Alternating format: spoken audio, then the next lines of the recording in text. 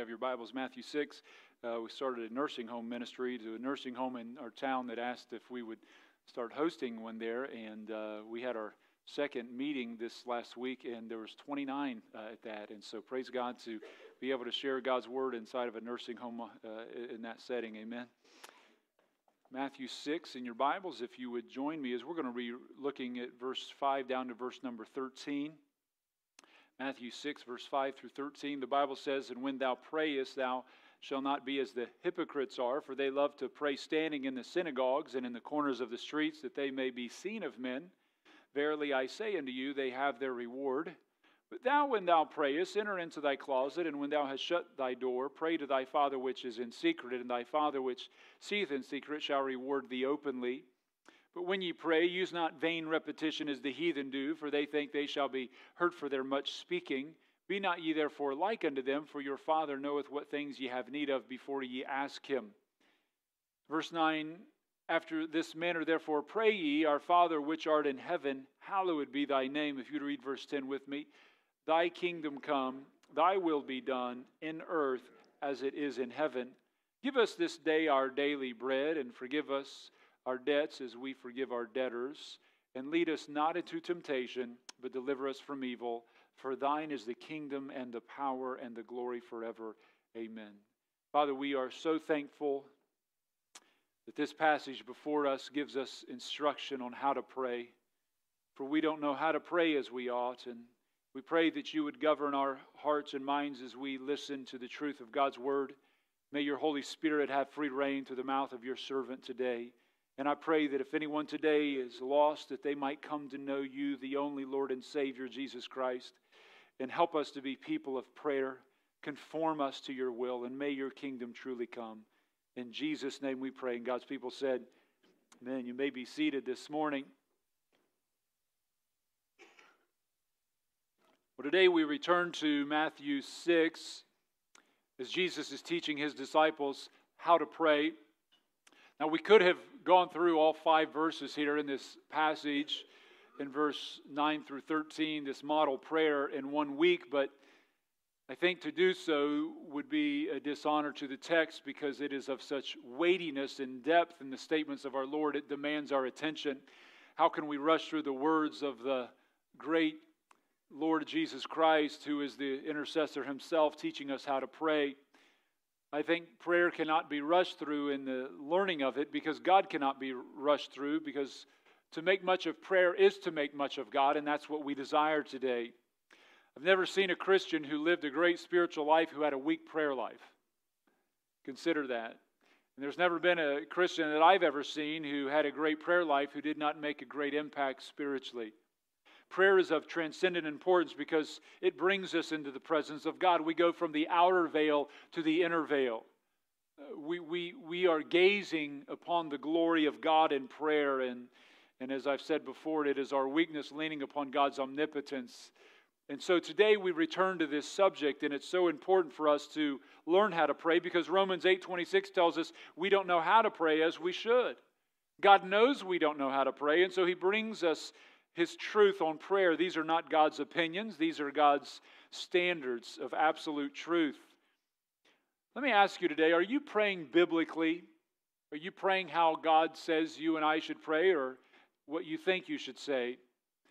Just this past Wednesday, I preached a message on praying with the Scripture, praying using God's Word. And we gave some examples how to do that. I actually passed out a 2-page study on that, and you can pick that up at the Welcome Center if you didn't get that. But that was such an important message, and I encourage you to go back and listen to that for your gain and understanding of why that's so important. But today I want to look at this study that is before us in verse number 10 as our key passage. In the first week, we looked at how Christ taught us to approach prayer. In verse number 9, he says, when we come to God in prayer, we are to see Him as our Father.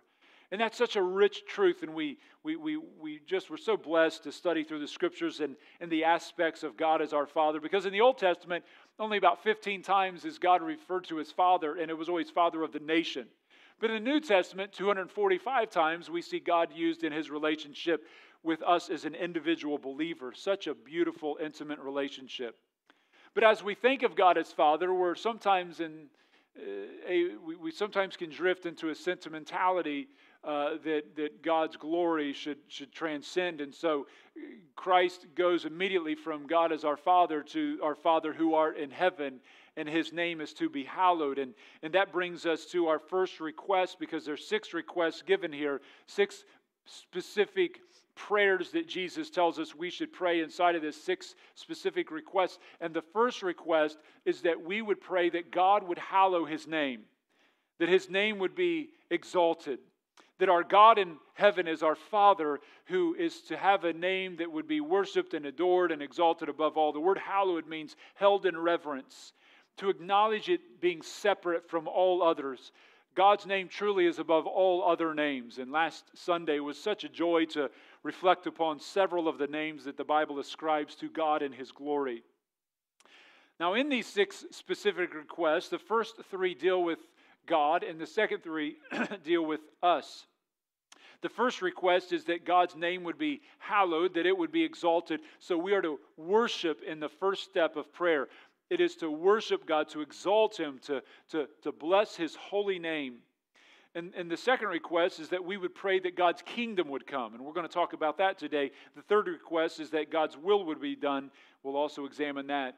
Then the second set of request that Jesus lists here is in verse number 11 through 13, and it has to do with God, seeking God's forgiveness of our sins, seeking God to provide daily bread for us, and also seeking that God would protect us from evil and temptation.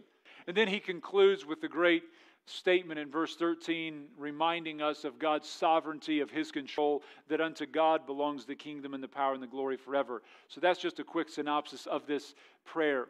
So we see in this the importance of viewing God rightly. We are to approach God correctly, and only when we see God correctly can we see our prayer request given correctly. We come worshipful. We come worshiping the glorious name of God. We seek His kingdom and His will. Then we turn to ourselves. We must gaze upon He who is ultimate reality before we can come to our own understanding of what we really do need and how our needs line up with God's purposes. So the first thing we see today is in verse number 10, that God's kingdom would come. We are coming to God in prayer, seeking God's kingdom. The word kingdom is basilia in the Greek, and it does not refer to a geographical location, like a ruling of a certain area. Rather, this refers to the rule and dominion of the king. Wherever the king is, his kingdom is. And to pray for God's kingdom to come is to pray that His rule would come. And notice the kind of rule that Christ is telling us to pray for. Verse 10, He says, Thy kingdom come, Thy will be done, as it is where? In heaven. Let it be done on earth as it is in heaven. Let me ask you, what kind of rule does God have in heaven? How does His rule take place there? Well, it's done perfectly. He perfectly rules. There is no sin in heaven, no rebellion, no evil, no slander. There is no sexual immorality. God's rule is complete. It is sovereign. It is total. All submit to Him with total joy and total obedience. Heaven is defined as a place of harmony, peace, and joy because all come under the perfect rule of God. So who then is ruling on earth now? If God is not ruling on earth, who is ruling on earth? Well, the Bible tells us in 2 Corinthians 4:4 that Satan is called the god of this world. It tells us he is the god of this world who blinds the mind of them which believe not. Satan is a usurper. He is a deceiver, and he is called the god of this world. Jesus Himself assigned the name prince of this world to Satan in John 14:30. He said, Hereafter I will not talk much with you, for the prince of this world is come and hath nothing in me. The people of this world have rejected the God of the Bible. They have, in place, taken Satan as their God. The natural man worships Satan, though they don't know that. Their actions and their lifestyle show it in their submission to satanic rule. John said, the whole world lies in the hands of the wicked one. 1 John 5:19, and we know that we are of God, and the whole world lieth in wickedness. Is that true today? When you look across the landscape of our country and our world, do we see a world governed by wickedness, falling into gross iniquity? Today, our president and leaders of our country are doing all they can to advance immorality, transgender ideology, and doing so to even the youngest in our culture. Today, in parts of our country, taxpayer money is being used to have drag queens come into public schools and read to them and teach them. These are men dressed up as women in flamboyant apparel with painted faces. These are also the kind of things that the Greeks and Romans did to their youth when you study history. Exactly. No wonder Rome fell. And it's not just enough that we would do it to our children. Now America is funding with taxpayer money drag queen performances in places like Ecuador. We have funded through our taxpayer money 12 drag queen theater performances, 3 workshops, and a documentary for the people of Ecuador. According to the State Department, they said the program will advance key U.S. values, diversity, and inclusion of LGBTQI communities, as well as promote the acceptance of communities that are disproportionately affected by violence, end quote. We are advancing the sins of Romans 1 now. We are paying for Romans 1 sins to be advanced around the world. If you don't think this is a big deal, you need to read Romans 1. It is the last state before it. That we are watching the fall of a nation. If people say, why you speak out about LGBTQ? Why don't you speak out about lying? Because nobody promotes lying as being honorable. Nobody writes laws that says, let lying be advanced. Nobody writes laws and says, let the alcoholic be advanced. But in our culture, it is saying, you must take it as these false teachings that absolutely oppose the Word of God, that are absolutely wicked and sinful, and we are to promote them, and if you say anything against it, you're evil. Nobody says you're evil if you stand against lies. Right? So don't be in delusion thinking that a pastor should be silent about some of these things. We're living in the last generation, I believe, before Christ's coming. I believe we are going to see the Lord's return, and if we don't, it's only going to get worse and worse and worse. Praise God, the Lord will return. Praise the Lord, He will set His kingdom up. After the rapture, which can happen at any time. You know, when the rapture happens, God's going to snatch His church off of this earth. Then there will be a 7-year tribulation. The next event on God's timetable. You need to know this. There is nothing that needs to happen for Christ to rapture His church. There's nothing. Everything is lined up for that. There's nothing that needs to happen. He could come back today. He could rapture His church up and we could be in heaven by the end of this day. Some people say you preach like He could come at any time because He can. He could come at any time. If you're not saved, you need to be saved today. You need to know Christ. You know what the Bible says? When the door of the ark was closed, that God closed it, that there was no opportunity for those who repented to come in. That it was over. The opportunity of salvation was gone.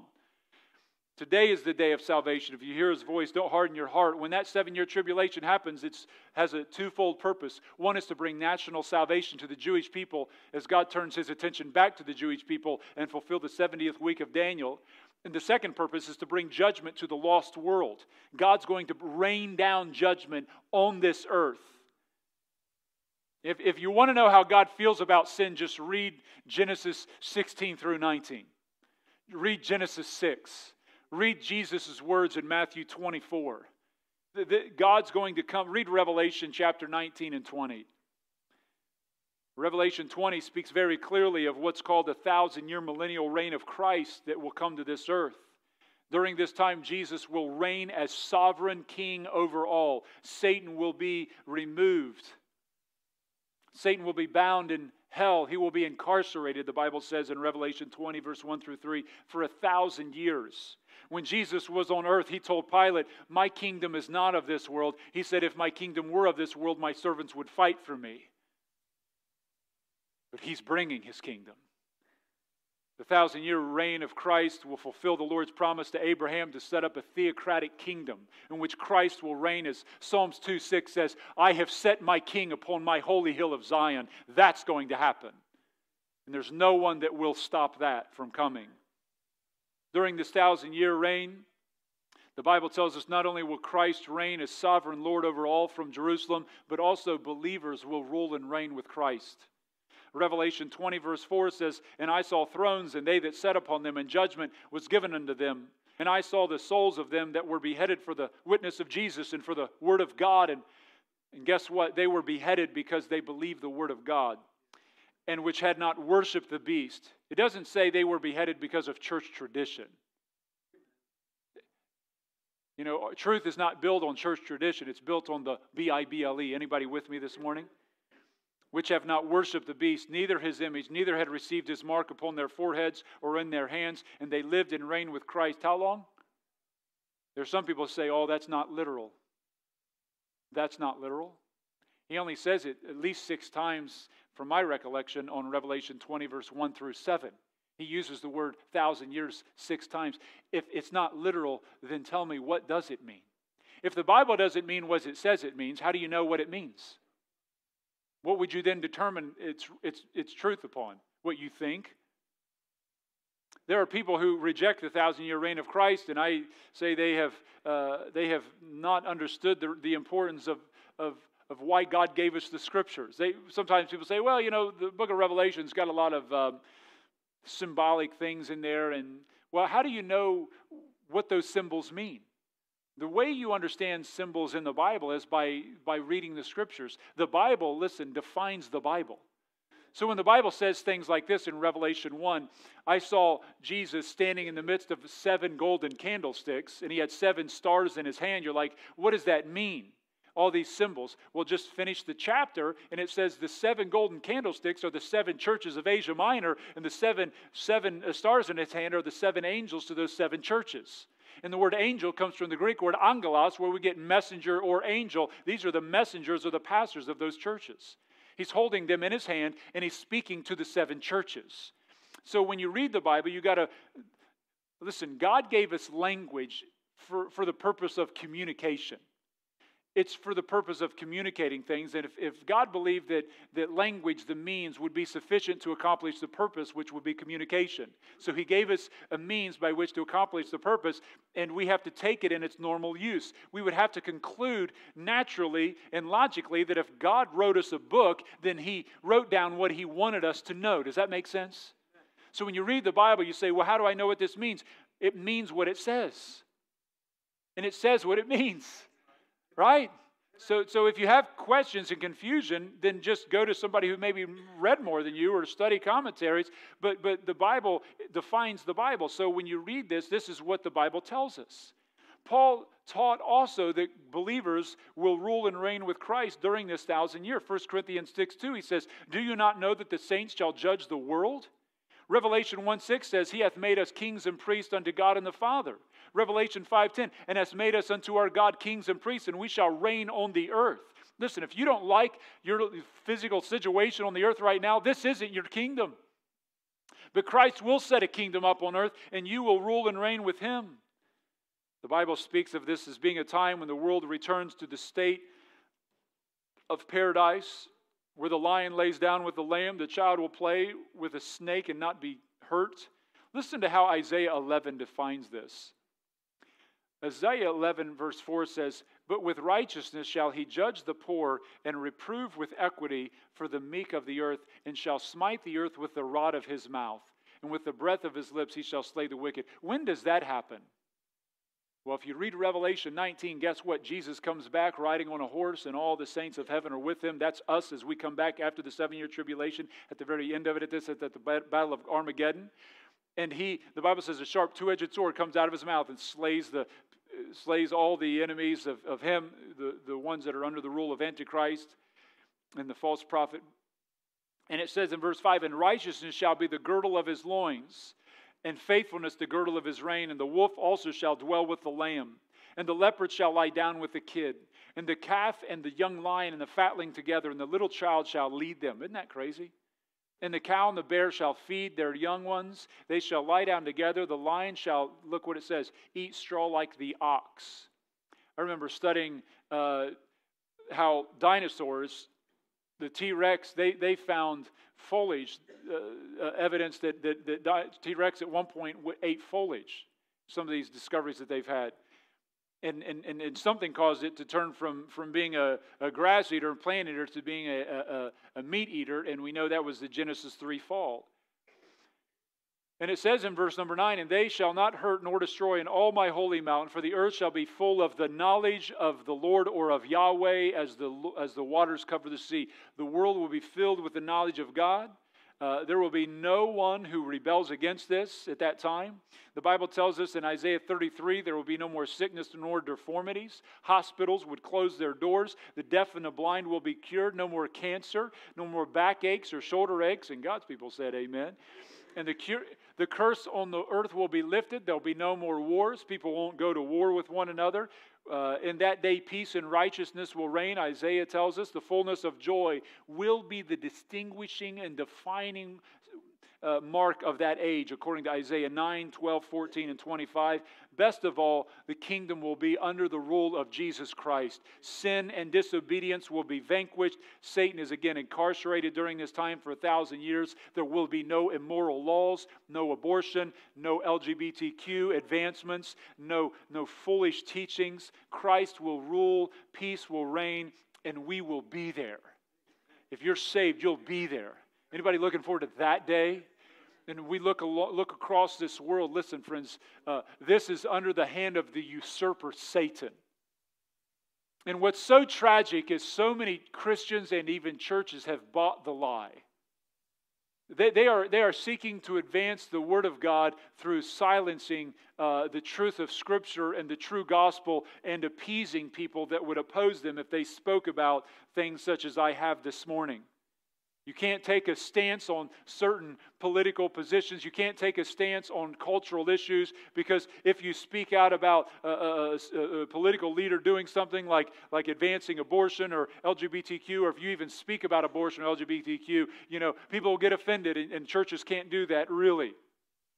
So are we going to now silence the Scriptures and try to pacify unbelievers? When people come to church, if they're not saved, I don't want them to come in and feel comfortable. I want them to come in and feel like this is something they've never seen in their life. I don't want them to come to Lighthouse and say, boy, this sounds and looks and smells and behaves and talks just like everything I'm used to down at the bar or in the world or at work tomorrow. I want people to come in and feel people loving them, being kind to them, but I want them to hear a message, hear singing that is so different than anything they ever hear in the world. Why? Because this is where Christ's word is exalted. It's not exalted out there, right? We lift up the word of God. We're not seeking to attract lost people. We're seeking to honor Christ. And you can't attract lost people while you're honoring Christ. Anybody understand that reality? That's impossible. If he was attractive to the lost world, they would have put a crown on his head instead of a cross on his back. According to Revelation 20, verse 7 through 10, at the end of the millennium, Satan will be released for a little time on earth to deceive the four corners of the earth and people from all over. And the Bible tells us there'll be one final battle, the battle of Gog and Magog, at the end of which all those who rebel will be cast into the lake of fire, Satan as well, and God's messianic kingdom will roll into God's eternal kingdom, and we will be there forever, not only bound to this earth, but the entire glories of a new heavens and a new earth that he will create. One day the King's coming. Friends, and I believe he is on the edge of his throne right now. But before he comes and sets his kingdom up, which should be a part of our prayer, Lord, let your kingdom come. I so look forward to when your rule comes and I don't have to worry about all the immorality that's being dumped down upon nations. But before then, I believe there are two chief ways in which we can pray for God's kingdom to come. Two chief ways we can pray for his kingdom to come. First of all, we pray for his kingdom to come through the salvation of lost souls. Every time somebody gets saved, the kingdom of God came into that heart. Every time a life bows to the lordship of Jesus Christ and confesses he is Lord, they are saying, not my kingdom, but your will be done. They are submitting their life to King Jesus. When you got saved, you bowed to the rule of Christ. Matthew 13:44, Jesus talks about how precious this is. He said again, the kingdom of heaven is like unto a treasure hid in a field, in which when a man hath found, he hideth, and for joy thereof goeth and selleth all that he hath, and he buys the field. Again, the kingdom of heaven is like unto a merchantman seeking goodly pearls, who when he found one pearl of great price, went and sold all that he had to buy it. Here Christ is saying that the kingdom of God is so precious, salvation is so precious, that if you understood its eternal value, you would be willing to give up everything in your life so that you could have that gift. And the good news, that gift is available for you today if you would come in humble repentance and confession of Christ as Lord. When you get saved, His lordship, His rule comes into your life. Let me ask you, who are you currently praying for to be saved? Who in your life you're saying, I'm really praying for them. They're really burdened on my heart to be saved. All of us today should right now think about somebody who you could pray for while you're sitting in service, at the end of the service at an altar, throughout this week, that you would pray for them to be saved. 2 Peter 3:9, these are some good verses you can pray when you pray the Scriptures, as I talked about Wednesday. You can say, Lord, I know that you're not slack concerning your promises. Some men count slackness. The reason you haven't come back is not because you're negligent, but you are long-suffering to usward. You're not willing that any would perish, but all would come to repentance. And it is your desire, 1 Timothy 2:4, that all would be saved and come to the knowledge of the truth. And if that's the case, God, if you're willing that they would be saved, then use me to bring the gospel to them. Give me the Acts 1:8. Give me power after the Holy Spirit would come upon me, and let me be a witness for your glory, that they might be saved. Draw them to you. And you said if we lift you up, that you'll draw all men unto you. And so draw them by the power of your Holy Spirit. Let John 16, verse 8 through 11 come to pass, that the Holy Spirit convicts the world of sin, righteousness, and judgment to come. Save the lost. Let us have eyes with tears like Romans 9, verse 1 through 3. And as Christ in Matthew 23 wept over Jerusalem. Let our hearts be broken for lost souls. Who's the last person that you and I have prayed for that needed to be saved? There shouldn't be a week that goes by that we're not crying out to God for souls to be saved. And I can tell you, if you've not evangelized recently, it's because you're not praying for souls. Praying for souls precedes evangelism. And it precedes effective evangelism. Do your kids know Christ? Do your parents? Do your grandparents? Sometimes it just shatters my heart. I say this with as much grace as I can, but how can we let our grandparents die without knowing if they're saved? How can we let our parents die without knowing, do they know Christ? But Pastor, they grew up under some other teaching or something. You don't want to offend them. You're offending me. They must know. Do you think they'll worry after they die, and if they're separated from God forever, if they were worried about you offending them? They would have pleaded for the opportunity to come back. Don't ever let someone in your life die that you didn't know if they were saved or not. Well, how do I talk to them? Just go ask them. Hey, has anybody ever talked to you about what would happen after your life, whether you'd be in heaven or hell? What if they say they don't know? Then tell them how to be saved. Well, I'm not quite sure how to communicate that. Well, then are you saved? Are you saved? If you can't communicate the gospel, you need to question your own salvation. You hear that? If you cannot tell because you can't give what you don't have. I can't give somebody what I don't have.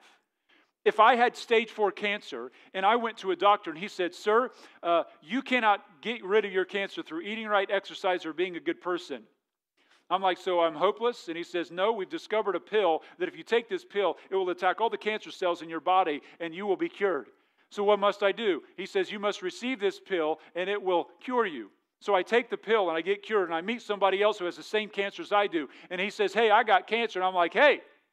Now at that point I could say nothing and be totally salvation evil.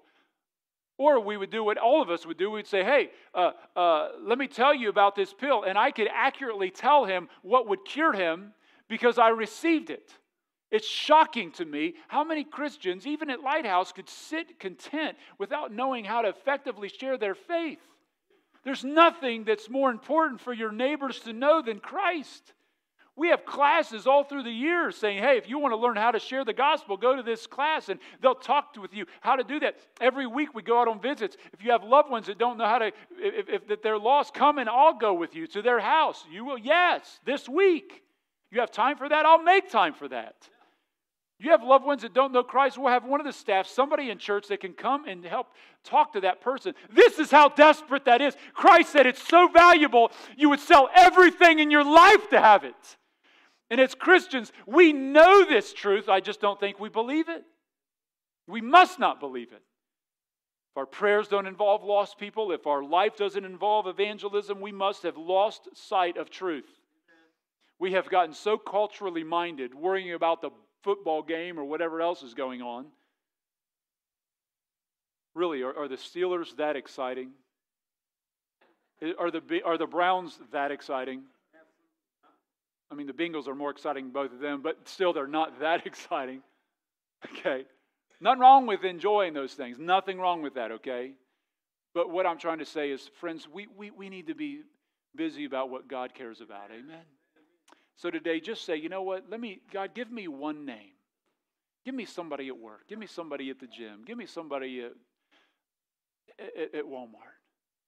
Give me somebody. You have some people that are 5-point Calvinists that have dried up in evangelism so much so I would never want to be your neighbor. Some Calvinist who says, well, you know, if God wants to save him, he'll save him. Well, praise God, I'm not your neighbor. If my kids were lost and I died, could I trust you to be next door to them to bring them the gospel? Or would you be someone who could come to them and say, I don't know if Jesus actually died for you, so I can't even tell you this. I can tell you what, Paul wept over those. He said, my heart's desire and prayer for Israel is that they might be saved. If I bear them record, they have a zeal of God, but not according to knowledge. And in the chapter that's the most powerful chapter on the sovereign electing work of God, Paul weeps for the lost. And he ends it in Romans 9 by saying that whosoever believes in him. Then he rolls into Romans chapter 10. I'm not ignorant of what election teaches, but I am saying we cannot be cold in our evangelism. We must have a burden for the lost. Don't be so cold to think that. So pray for lost souls to be saved. That's the kingdom of God coming. Secondly, a second way that prayer could be answered is through the sanctification of the believer. God's kingdom comes to the lost by bringing salvation. They submit to His rule. And every time a believer submits their life in obedience to Christ, they're submitting to Christ as King in their life.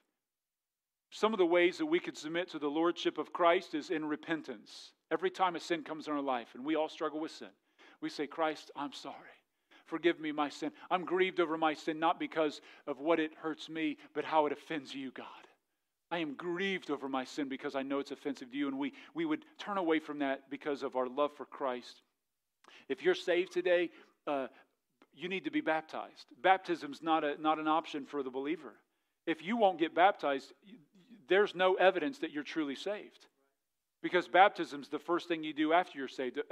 In the Bible, there is no such thing as a saved person who was unwilling to be baptized. Impossible. It's not possible. Because you can't come to Jesus and say, I confess you as my Lord. As Lord, whatever you would have me to do, I surrender my life to the lordship of Christ. And then he says, well, get baptized. No. Well, then I would conclude he's not your Lord. You've not confessed him as Lord. Then you're not being honest. Because our fruit of our life evidences the root of our life. Does that make sense? And if He is Savior, then salvation will flow out through the evidence of that through obedience. Forgiving people. Will you forgive people? Do you love people? Will you give? Will you serve? All these things. One way we can pray is, Lord, let your rule come in my life. All of us could pray that today. Secondly, we need to seek God's will to be done. Verse 10 concludes with that second part. He says, thy will be done in earth as it is in heaven. Let me ask, when you pray, do you pray seeking what you desire? Or do you come praying, Lord, let your will be done in my life? I desire what you want. Who here has children? Okay, you got some kids running around. And you ever ask your kids to do something and they come back and they ask you like, well, why? And then you think, I know I should be patient with you right now. And so you give them a gracious response. Well, it's important to do that because of da-da-da-da. But then they can continue on with a defiant request. Sometimes it's an innocent why, but sometimes they're just like, well, why? I don't understand why. And you're like, well, I've already done all the thinking. I figured this out 50 years ago, young child. So just go ahead and fulfill the thing I've requested you to do. And God gave children parents because parents know better. And parents, let me say this, you're the parent. And you should know better. And remember this, you're their parent before you're their friend. That's a wonderful thing. Now, I'm a friend of my kids, but I'm so friendly, I'll be their parent. I'm that friendly. I will be their parent all the way. Amen, Kaylee? Right down front, buddy. Well, amen. So we it's important to understand that role. Now, there are two compelling reasons why we should seek God's will, because there is a parent-child relationship here. And just like we don't want our kids to be rebellious towards us, so why would we be rebellious towards God? So let me give you two compelling reasons why we should only seek God's will. First of all, He is a loving Father. The Bible tells us in 1 John 3:1, behold, what manner of love the Father hath bestowed upon us, that we should be called the sons of God. In Luke 15, let me ask you, was the prodigal son's will better than the loving Father's will? Whose will was a better idea? Obviously, the Father. Now, if you're saved, God is your Father and He loves you. And what that first point tells us is this. One of the greatest struggles people have is trusting people. If you're going to do what somebody asks you to do, you're like, I got to fully trust you. And when we come to God, we can obey Him. We can surrender our will to His will because we can trust Him that He has our best interest in mind. God never asks us to do something that would hurt us. It would only be beneficial. Secondly, we can come to God seeking His will because He is not only loving and we can trust Him, but He is all-knowing. Like sometimes people will ask me, Pastor Josh, what's your opinion on this? Or what do you think about this? And I have to give them just that, my opinion, because it may be something that is not found in the Bible. Like, which job should I have? Well, I can give you some biblical principles that help govern that decision, but I don't know. Let's look through the options. And maybe this job or maybe that job, and sometimes it's up in the air. Or what college should I go to? And sometimes that's up in the air. But if Jesus were here on earth, He would just say, that job, that over here. Why? Because He has perfect knowledge. He knows exactly what's right. So it is our trust of God in His love and His omniscience that allows us to believe in His knowledge to know what's right. So He has all the knowledge. He doesn't guess. And He has perfect love toward us, so we know He has our best interest in mind, so we can surrender our will to His. Why would we not? How foolish it would be to go against His will. And so the great focus of prayer is this. When we come to God, we seek our will to be conformed to His. Like, prayer is not getting God on board with me and you. Prayer is us getting on board with God. We should leave prayer lined up with His will, not seeking Him to line up with ours. I mean, which will do we really want to see accomplished? One devotional in our daily bread shares how Ivan Denisovic survived the horrors of the prison of the Soviets. And one day he was praying with his eyes closed when some of the men began to ridicule him, and they said, Ivan, your prayers are not going to get you out of this prison. To which Ivan responded, I'm not praying to get out of prison, I'm praying to do God's will. And what he understood there is what sometimes me and you can miss. Ivan recognized God's will is not found just in the peaceful places of life.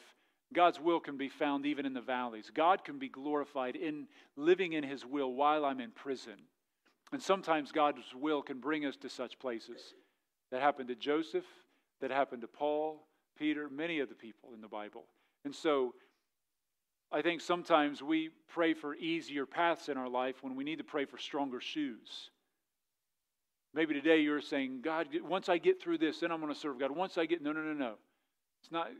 You're not learning the lesson that God's trying to teach you in the furnace. Sometimes, and all of us here understand this, I think, as we look back on life. I mean, a lot of us wouldn't be here today if it wasn't for the trials and the hardships and the pains of life, right? And so we see the value of those things. And so if you're going through that, say, God, thank you for these trials. Thank you for the challenges. Give me the endurance because blessed are those who fall into different trials and struggles because it's your perfect working through your Holy Spirit. You build endurance and patience in the believer, according to James 1:1-5. Give me wisdom then to understand how I'm supposed to understand this. Give me Philippians chapter 4, contentment in whatever case I am, to be abased or to abound, because I can do all things through you, Christ. And so let me, Philippians 4:4, rejoice always in the Lord. For again I say rejoice. Find yourself thanking God, as 1 Thessalonians 5 tells us it's the will of God to be thankful for all things. You begin to live that way, praying the Scriptures, praying for God's will to be done even in the midst of trials. Now, our greatest example of this is the Lord Jesus Christ. Matthew 26:39, he fell on his face, it said, praying, "Oh, my Father, if it be possible, let this cup pass from me. Nevertheless, not as I will, but as thou wilt."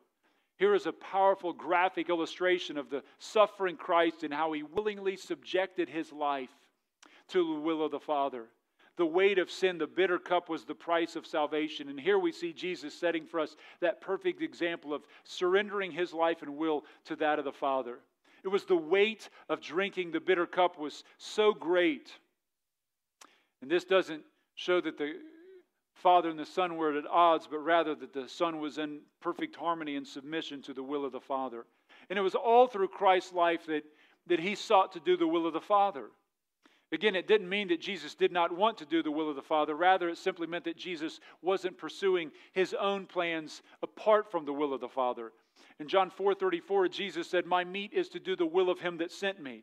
In John 5:30, he said, "I seek not my own will, but the will of my Father, the Father which has sent me." In John 6:38, he said, "For I came down from heaven not to do mine own will, but the will of him that sent me." His whole life was lived inside of the perfect will of God. That's why Jesus said, "If you've seen me, you have seen the Father." You have seen the Father. Sometimes people have the idea that, the Father's kind of the tough one in the Trinity, and Jesus is the loving one. No. The Father sent Jesus to fulfill everything in the Father's heart. He is an expression and an enfleshment of the will of the Father. As you examine your life, are you living to fulfill the will of God? Who is the author of your life? Jesus taught it was his obedience to the Father that evidenced his love to the Father. In John 14:31, and this is in the upper room, right before he leaves to go to the Garden of Gethsemane. He'll be crucified the next day. Look what he says. "But that the world may know that I love the Father.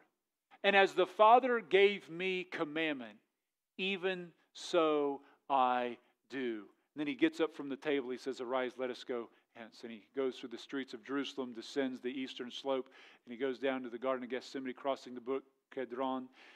And that night is taken by the deceitfulness of Judas Iscariot, leads the men out there, and Jesus is crucified the next day. Knowing all of that, he says, "I go to do the will of my Father, and the world will know I love him because I'm willing to do this." Just as Jesus' obedience to the Father evidenced his love to the Father, what do you think will evidence our love to the Father? Well, John 14:15 says, "If you love me," Jesus says, "you'll keep my" what? Let's read John 14:21 together. "He that hath my commandments and keepeth them, he it is that loveth me. And he that loveth me shall be loved of my Father. And I will love him and will manifest myself to him." So according to Christ, if you love him, you'll keep his commandments. John 15:10, he says, "If ye keep my commandments, ye shall abide in my love, even as I kept my Father's commandments and abide in his love." So if obedience to the Father evidences our love for him, what does disobedience evidence? It's not love. It's showing we don't love him, perhaps even a hate. What's the opposite of love? If you're saved, should you get baptized? It's an evidence of love. Who do you love? I don't think I should forgive that person. Well, who do you love? Repentance of sin. Every time you and I repent of some sin, that says, "God, I love you more." Every time, when people get baptized, they're saying, "God, I love you enough to follow you in obedience." When we love others as ourselves, that's evidence that I love Christ. Not only did his obedience evidence his love, but his obedience is what glorified the Father. John 17:4, listen to what Jesus said. "I have glorified thee on the earth." Listen to how Jesus said he glorified him. "I have finished the work thou gavest me to do." Let me ask you, when you get to the end of your life, will it be able to be said that you finished the work God gave you to do? Will you? Well, I made it to church every other Sunday. I'm glad for those that are watching online. Don't want to beat you up. But if you can and are able, you need to be here. Praise God for this avenue, because I know there's people that are sick that are sitting at home, and we're not talking to you, okay? We're glad you're watching us online. But if you are able and you're just like, "Well, I didn't feel like getting out of bed," church is not sitting at home. If you can't make it, it's the next best thing. But church is the body of believers assembled together. So if you sit at home and watch TV, you're missing church. Church is the ecclesia. It's a compound word. which means out of, and kaleo, it's the called out ones assembled together. You can't assemble online in that tangible way. So we need to love Christ. We need to do the things that would honor Him. Will it be written of us that we did and finished the work of God? Be serious about what God's serious about. Paul said at the end of his life in 2 Timothy 6 through 8, he said, I finished the course that God gave me. I've accomplished all that the Father gave me to do. May our prayers and lives reflect the heart of the psalmist. I was reflecting on Psalms 40. I think that's going to be the next chapter I'm really going to spend time on praying through. Psalms 40 is so rich. But this is a prayer, this is a statement made, and it's a messianic psalm because it's fulfilled in Hebrews. It talks about it in Hebrews chapter number 10. But it says in Psalms 40 verse 7, Then said I, Lo, I come, in the volume of the book it is written of me. I delight to do thy will. Oh my God, Philippians 40. We're in Philippians, or I said Philippians. Did I say Philippians? Have I been saying Philippians the whole time? Psalms 40. I was like, why is, Psalms 40 verse 7. Then said I, Lo, I come, in the volume of the book it is written of me. I delight to do thy will. Oh my God, yea, thy law is within my heart. That is such a rich passage. In the volume of the book, it's written of Christ that He came and did the will of the Father. Why? Because His law was in His heart.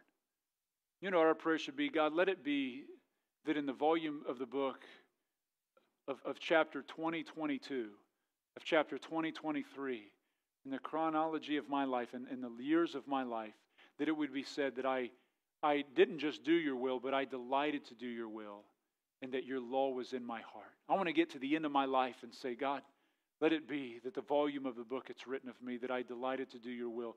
Your law was in my heart. Psalms 119:47, I will delight myself in thy commandments, which I have loved. Job 23:12, Job says, Neither have I gone back from the commandment of his lips. I've esteemed the words of his mouth more than my necessary food. We must remember praying is not changing God's mind or will to our purposes, rather conforming our will to His. If you come to God in prayer and desire something that contradicts God's will, what do you want? So if you prayed something and it wasn't the will of God, which one would you take?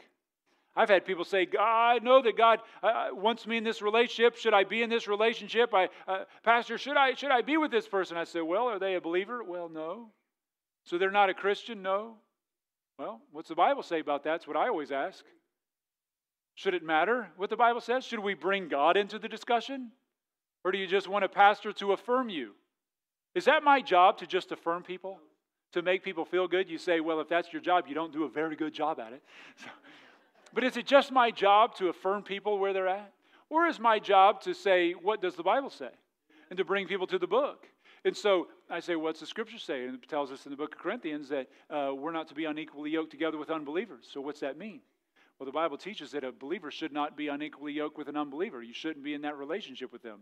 You shouldn't marry them. Well, if you're already married, what should I do? Well, that tells us in 1 Corinthians 7 that you continue in that marriage and seek them to be saved, but not to divorce them for that cause. But we talked about that a few weeks ago.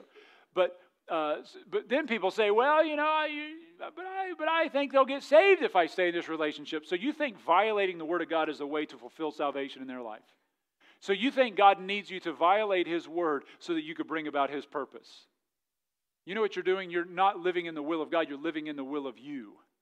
That's not the desire of God. And don't you think His will is best? Do you want me to take you to the 10, 15, 20 people that I've counseled through the years, more than that have struggled in such heartache and pain because they were in a relationship with somebody that they thought would come to know Christ, but after they got married, it only got worse? Doesn't mean that lost people can't be very sweet and nice and kind and wonderful in so many different ways, but they don't love the Lord Jesus Christ. And who should be number one in your life is not even in their life, right? It's a big deal. You think that's important? A couple of us do. It's a big deal, friends. We need to line our life up with the Word of God. And the only way we know the will of God is found in the Word of God. This is the foundation. And let me give you several things that we know that the Bible tells us is the will of God. It is God's will that you would come to know Him as your Lord and Savior. The Bible tells us, how do you know that? Well, 1 Timothy 2:4 says, who will have all men to be saved and come into the knowledge of the truth. If you're not saved, you're living outside of the will of God. He desires your salvation. 2 Peter 3:9, who's not willing any would perish, but all would come to repentance. He's not willing any would perish. Again, we have some folks who say, well, it's God's will that some people stay lost. Well, why does the Bible say He's not willing that any would perish, that all would come to repentance? These superlatives are found all through the Scriptures. That is why Jesus wept over Jerusalem's lack of repentance. If it was His will that they would not repent, why weep? Why would Paul weep for the Jews? If you're saved, God's will is that you live a sanctified, holy life. 1 Thessalonians 4:3, for it is the will of God, even your sanctification. We should live a life honoring to the Lord. It is God's will that we love Him with all of our heart. He said that's the top command in Matthew 22. He taught us that we are to love others as ourselves, Matthew 22:39. The Bible tells us another thing that's in His will is in 1 Thessalonians 5:18. Let's read this verse together. This is a good verse. In everything give thanks, for this is the will of God in Christ Jesus concerning you. So what's God's will according to 1 Thessalonians 5:18? To give thanks. You know how we could pray this? Lord, may your will be done in my life in the area of discontentment. Anybody ever feel you get discontent or complain too much? All of us, if you didn't raise your hand, you're probably worse than us. No, but we do that, don't we? We all struggle with this at times. And we don't even realize we struggle with it. But we can get discontent, we complain, we can murmur. But we can say, God, help me to be thankful for what I was complaining about. Help me to take those trials and do what Philippians 4 tells me, to take my anxieties, to take all those worries, and make my requests with thankfulness unto God, so that the peace of God, which passes all understanding, will keep my heart and mind through Christ Jesus. Be thankful for these things. God also wants us to walk in the Spirit, not in the flesh, according to 1 Peter 4 and Galatians 5:16 through 22. God desires us to serve Him with sincerity, according to Ephesians 6:6. It says, doing the will of God from the heart, and on and on. And so you find the will of God in the Word of God. The more you know the Word of God, the more you will live inside the will of God. Show me a Christian who doesn't spend time in the Bible, and I'll show you a Christian who lives outside of the will of God. It's just the case.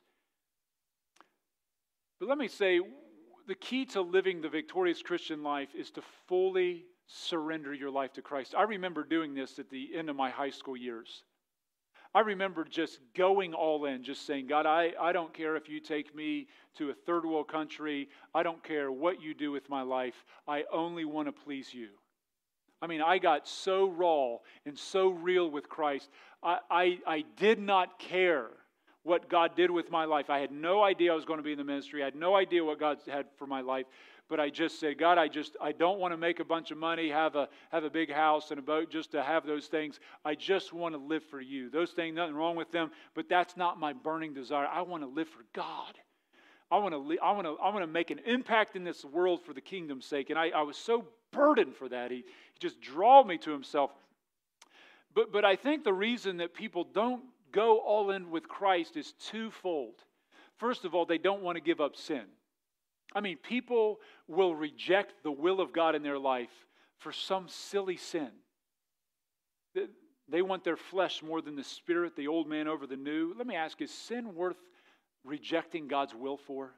What in your life that you know today that God would not be pleased with? I would encourage you, come and lay that down. Secondly, people don't want to do it because of fear. They think, man, if I know if I go up and say, God, I'll fully surrender my life to you, I might as well buy a plane ticket to Haiti. I'll be going to the deep Congos of Africa. I'll be in Russia, Mother Russia. I'll be up, I'll be in China. I know He's going to send me there. Welcome, Pakistan. Make room for me. I'm coming. This is the idea of Christians. I don't know if you think about it, but I remember I was hesitant. Like, boy, if I go all in with God, I'm out of here. I'll die and have my arms and legs chopped off somewhere and suffering for Jesus. And I just thought this horrifying idea of going all in with God, because I thought, God's really going to make my life rough. Let me ask you a question. Who do you think a better driver is, you or God? So why do we pray to be the drivers of our own life? Why don't we just surrender to Him? Would we rather pray, Lord, not your will done, but my will done? Lord, not thy kingdom come, not thy will be done, but let my will be done. You say, I would never pray that. Well, we live like it, and our lack of praying for His will and full surrender evidences our fear of trusting Him. There are two ways to live. You can either die getting your best or God's best. Choose this day who you serve. I would propose this morning the greatest fear is not going all in with God. The greatest fear that we have is not going all in. If I don't go all in with God, I will not see His perfect will accomplished in my life. I will miss it. I will get my best and not what God could have done. My greatest fear, as I think Charles Stanley said years ago, is to get to heaven and find out all the things I missed because I didn't give my life fully to Him. Our greatest fear today is not going all in with God. And if you do go all in with God, listen to what Romans chapter number 12, verse 1 and 2 says. This is application after 11 chapters of doctrine. This is what Paul says. I beseech you, therefore, brethren. That's a unique statement in the Greek. It literally means I am begging you, brethren. God is so gracious that He humbles even His message through the great apostle Paul, begging us for this. I beseech you, therefore, brethren, by the mercies of God. And what that means is because of all the merciful kindness that God has shown us in the sacrifice of His own Son, I beseech you, I am begging you, based upon what Christ did on that cross, that you would present your bodies, here it is, a living sacrifice. Well, that's hard to understand, because how could you have a sacrifice that's living? They're all dead. Well, when you're in Christ, you're a new creature. Old things passed away, all things become new. You are alive in Christ. And so you fully died to yourself so that you could live for Christ. Death to me is life to God. And so it says, living sacrifice, and guess how we come? Holy, acceptable unto God, which is your reasonable service. Total, what he's saying here is total surrender, full, all-in surrender in a holy life is acceptable, is what's acceptable to God, and it's what's reasonable. You and I going all in for Jesus is only reasonable. Why would He say that? Well, because Jesus went what? All in for us. And guess what you get? And be not conformed to this world. You're not going to be conformed to this world. You'll be transformed by the renewing of your mind, that inner man, so that you may prove what is that good and acceptable and what kind of will? Perfect will of who? Anybody want to live in the perfect will of God? Well, I do. I want to live in the perfect will of God. I'll raise my hand to heaven and say, Lord, I want to surrender everything to you today. And if there's anything I'm holding back from you, Lord, let that not keep me from your will. Let me surrender that today. So whether you want that in my life or you want to take that from my life, it's all yours. I want to sit in the passenger seat and rejoice in the glory of what God could do with a life surrendered to Him. Today, what could God do with Lighthouse if we all went all in? Could you imagine, friends? What if like 50 people today said, I'm going all in for Jesus? What in the world would happen to Xenia? What in the world would happen to Dayton, Ohio, and Greene County? This world would be shaken in this part of the country if we just went all in. You say, but I feel like I'm all in. Have you prayed for anybody this week to be saved? Who's the last person you shared Christ with? How could I be all in and not evangelizing? How could I be all in and not discipling? How could I be all in and not reading and praying and seeking His face? It doesn't mean that that's all you do 24/7, but it means that He is leading your life, and you'll begin to navigate through life by God's gracious sovereign will and design in ways that you and I can't even imagine. I mean, there are things that God has done in my life that I have just stepped back and just in awe of. I remember going out to visit this young atheist kid, and I was like, God, I don't want to go visit this guy. And I found my car. I just kept driving over there over and over and over. And I remember the first time I visited him, I called my wife up and said, I don't know why I'm even saying this, but I think if this guy gets saved, he's going to go in the ministry. And I don't know why I just told you that. And that young atheist ended up getting saved, and he came here and helped me start this church 13 years ago. And now he's on the mission field. But it took a year and a half for him to get saved. And I've seen unbelievable miracles through the years, just impossible things happening. I can tell you, friends, if you just say, God, I take you at your word. I don't want my kingdom, I want yours. If I'm not saved, that I would be saved. If I'm saved, that I would live sanctified, that your rule would be in my life, and that I would fully surrender my will to yours. When we come to God in prayer, He's our Father. He's our Father in heaven who loves us. We can trust Him. He knows all things. But also we need to approach Him and say, Lord, let your kingdom come. Let your will be done. Today, may that be the prayer of our hearts. Amen. Let's all stand this morning. The altar is open. If you need to make a spiritual decision, you're welcome to come today. If you need to pray, maybe somebody you want to pray for, maybe something laid on your heart, whatever that is, just opportunity for you to do business with the Lord, whether at home or whether here. But if you're here today and you say, Pastor, if I stood before God, I don't know if heaven's my home. If I stood before God and He said, why should I let you into heaven? I don't know what that answer would be. I don't know that I'm ready. I'm going to be down front. We have men and women down front. Would love to talk with you. You can come today, trust in Christ as your Savior. Father, we thank you so much for your word. I pray that it would accomplish all your desire. Let it not return void.